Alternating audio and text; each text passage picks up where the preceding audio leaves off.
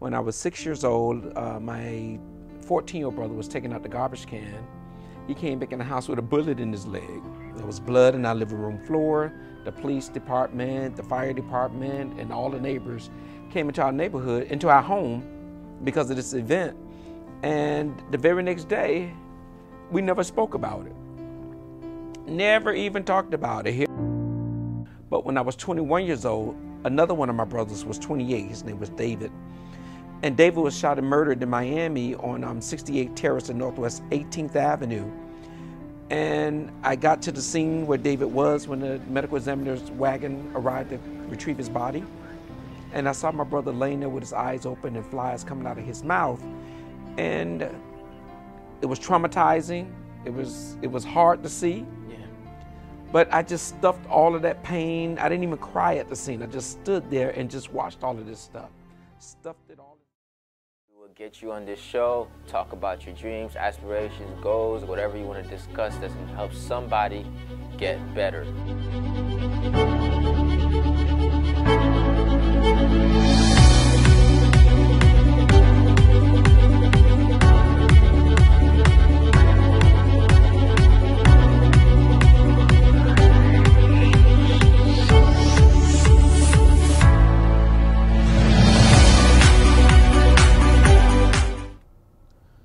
How's it going, everyone? Thank you for tuning in to this episode here on the Unlimited Power Show. My name is Edouard Gilles, aka CEO Ambitionist, all social media platforms.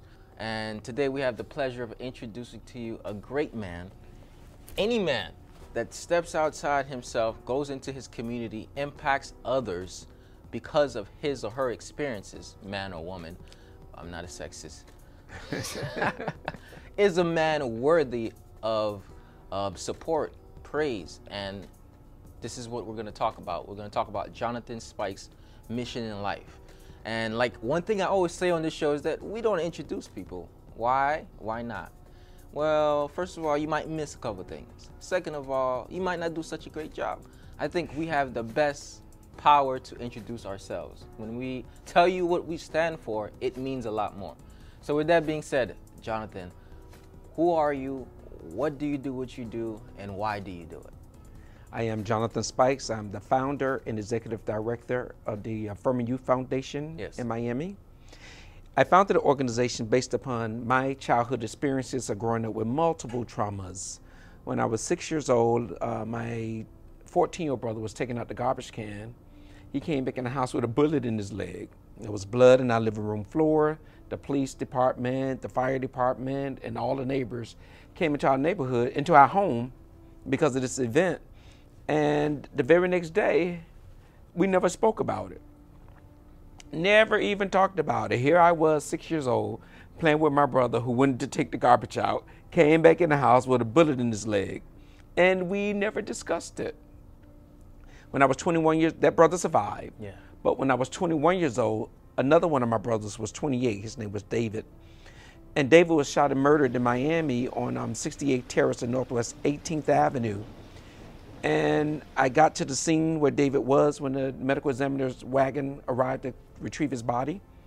And I saw my brother laying there with his eyes open and flies coming out of his mouth. And it was traumatizing. It was hard to see. Yeah. But I just stuffed all of that pain. I didn't even cry at the scene. I just stood there and just watched all of this stuff. Stuffed it all inside of me. And the very next day, we didn't talk about it. I didn't share the pain. I didn't share the trauma. I didn't share the grief of seeing my brother laying there on the street.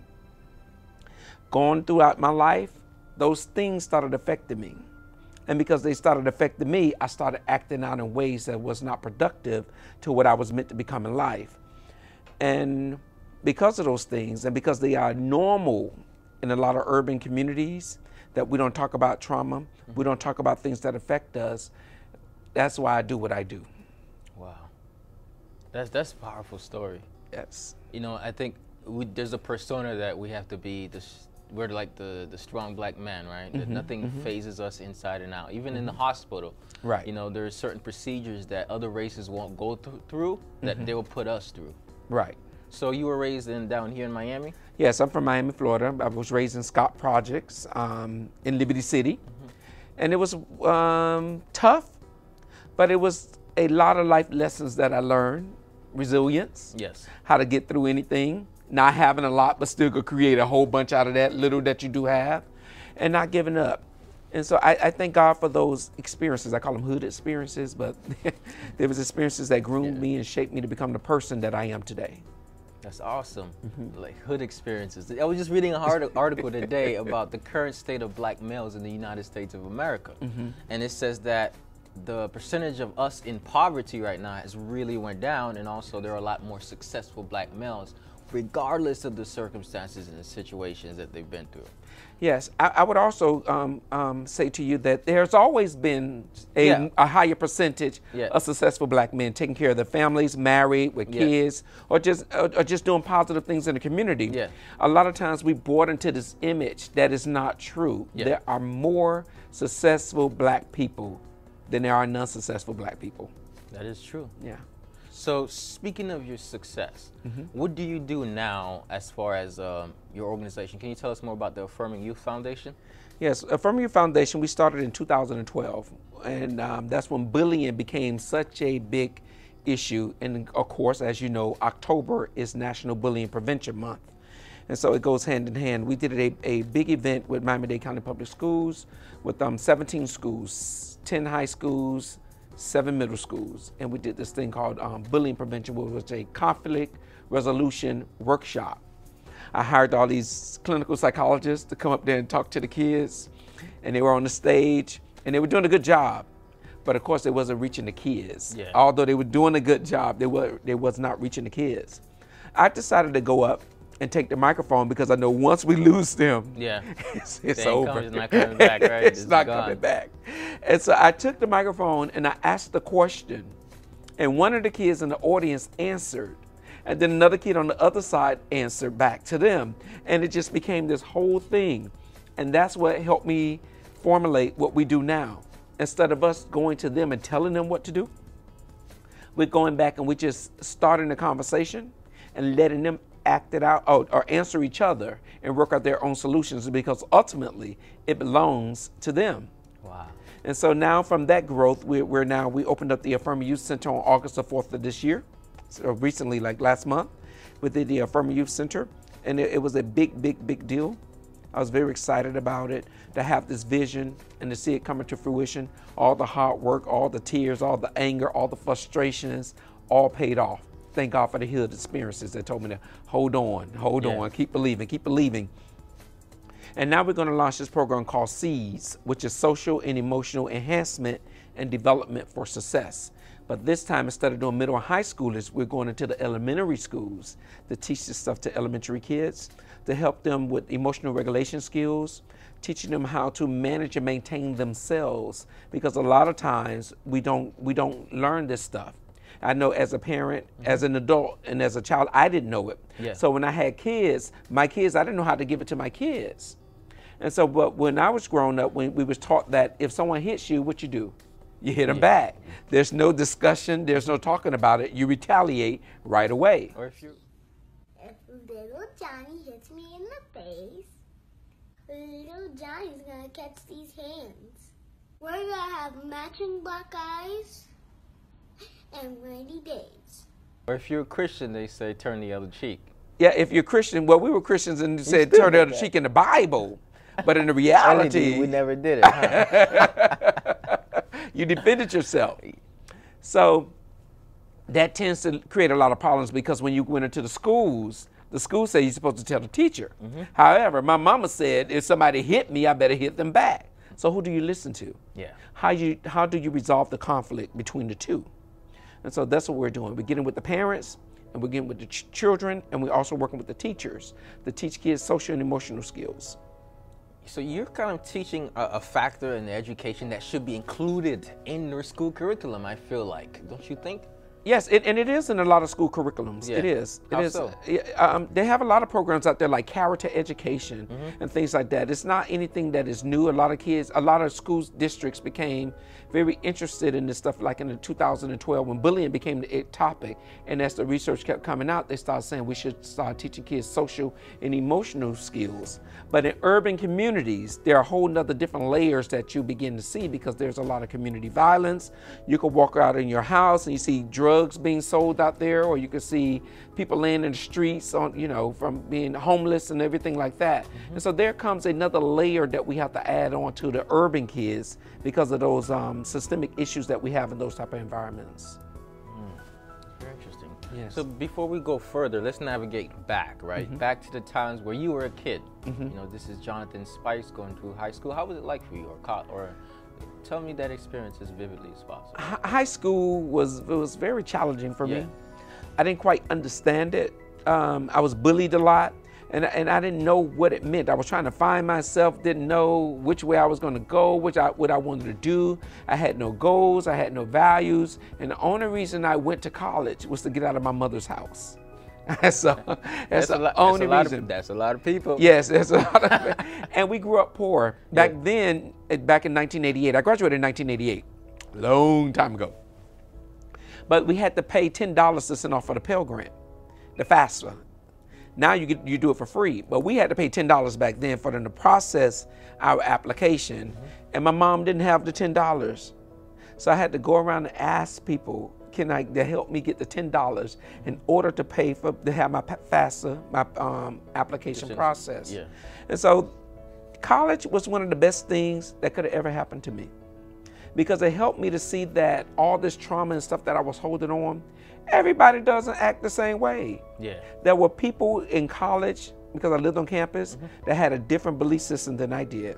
They had come from loving families. They had come from professional families. Some of them had money. Some of them had access. And here I was, came from nothing, trying to fit into this environment with people that had a lot, and some people didn't. Yeah. But we all were together, learning from one another in this community called college.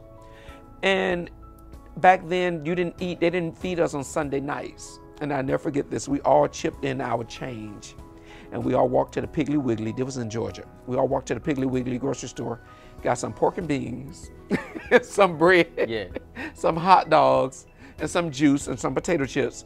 And we walked back to the dorms, and we cooked all that in the dorms, and we had so much fun sitting down eating hot dogs, potato chips, pork and beans, and drinking juice.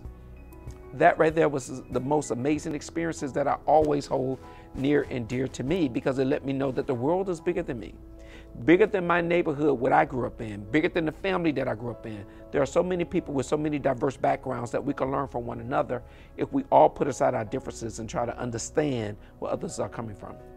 Oh, that's awesome. I think that's an experience that I've had in college too. It's just like you learn it's like being a sample of the world. I would say the world cultures, because you get people from all types of places, right? You get all types of different courses, and you're learning all types of wisdom. Right. So you're getting a little piece of the world. Yes. But now, when you come from the college world to the real world, how did you make that transition into your professional life? What did you do after college? After college, I did some of everything. I didn't know what, but one of the main things I did, I worked at a school. I moved to Miami, and I was working at Harshman Middle School. And at Harshman Middle School, I worked as a program coordinator with the Department of Juvenile Justice. And that right there I knew that's where I was supposed to be. It felt good. It didn't pay much money, but I enjoyed working with the kids. I really did. I enjoyed it so much that I stayed there. And from there, I transferred to the ASOP program back in the 90s, which was Afrocentric Enhancement Self-Esteem Opportunity Program. And then I started making $12 an hour. Oh my God, that was a big deal for me. Yeah, it's still a big deal for a lot of people. Right. I was making $12 an hour. And that was one of the biggest paychecks I ever received. Yeah. And I enjoyed working for the ASOP program, that's what it was called. And we was in Golden Glades Elementary School. And then we started doing summer camps over at Florida Memorial University down in Miami.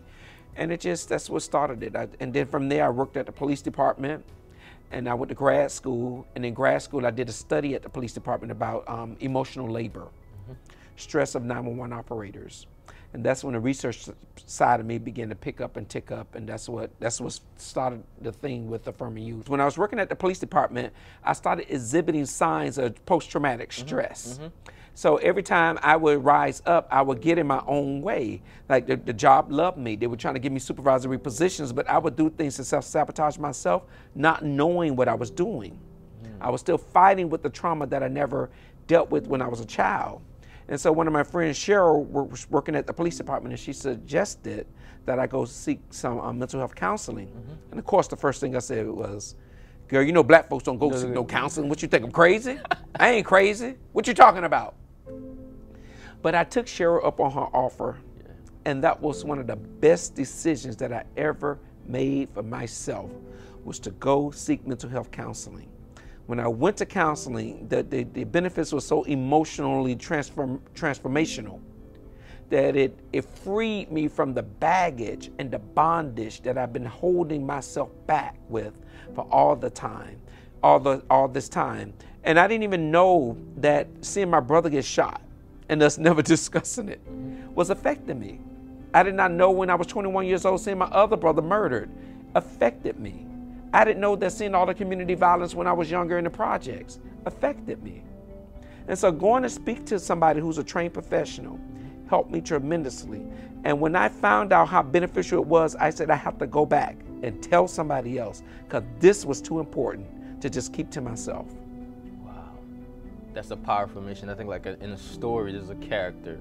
And in the beginning of the story, the personality of this character is developing slowly, enduring certain obstacles, which is like the ups and downs in the movie. You know, for you, it was a lot of traumatic occurrences. You know, seeing those, you know, your brother getting shot. I mean, I can't even imagine how that would feel. You know, and then you holding all that in, and then going out seeking. It's like you're going on a search. You're going. Now you're in college. Now you're seeking a new world, and you start to develop in that process, and then boom. You get out of college, you start putting things together, different jobs, and you kind of build yourself. Like I'm going through right now. Like I just told you, I was slowly building myself. Right. And then boom, the character meets strong opposition, which is like self. Right? Self, yes, right? exactly. So that inner battle, like when you're like battling your deep self, how did you? I know you got guided by your mental health counselor. But what internal changes you had to make personally to actually develop to that point where you thought this is more than Jonathan Spikes. This is about everyone like me that's been struggling. Well, I know I struggle with faulty perceptions. Sometimes something could happen and you could think the absolute worst, and you don't think that you could get over it. And through mental health counseling, it teaches you, it's called cognitive distortions. Yes. And it teaches you how to look at things. Things are always, there's two sides to every single thing. And one of the most important things they will ask is, what if? You say, like, well, if I do this, I'm gonna fail. But what if you fail? What happens then? Are you gonna die? What's gonna happen? What's the worst that can happen? Yeah. So internally, beginning to ask myself, what if?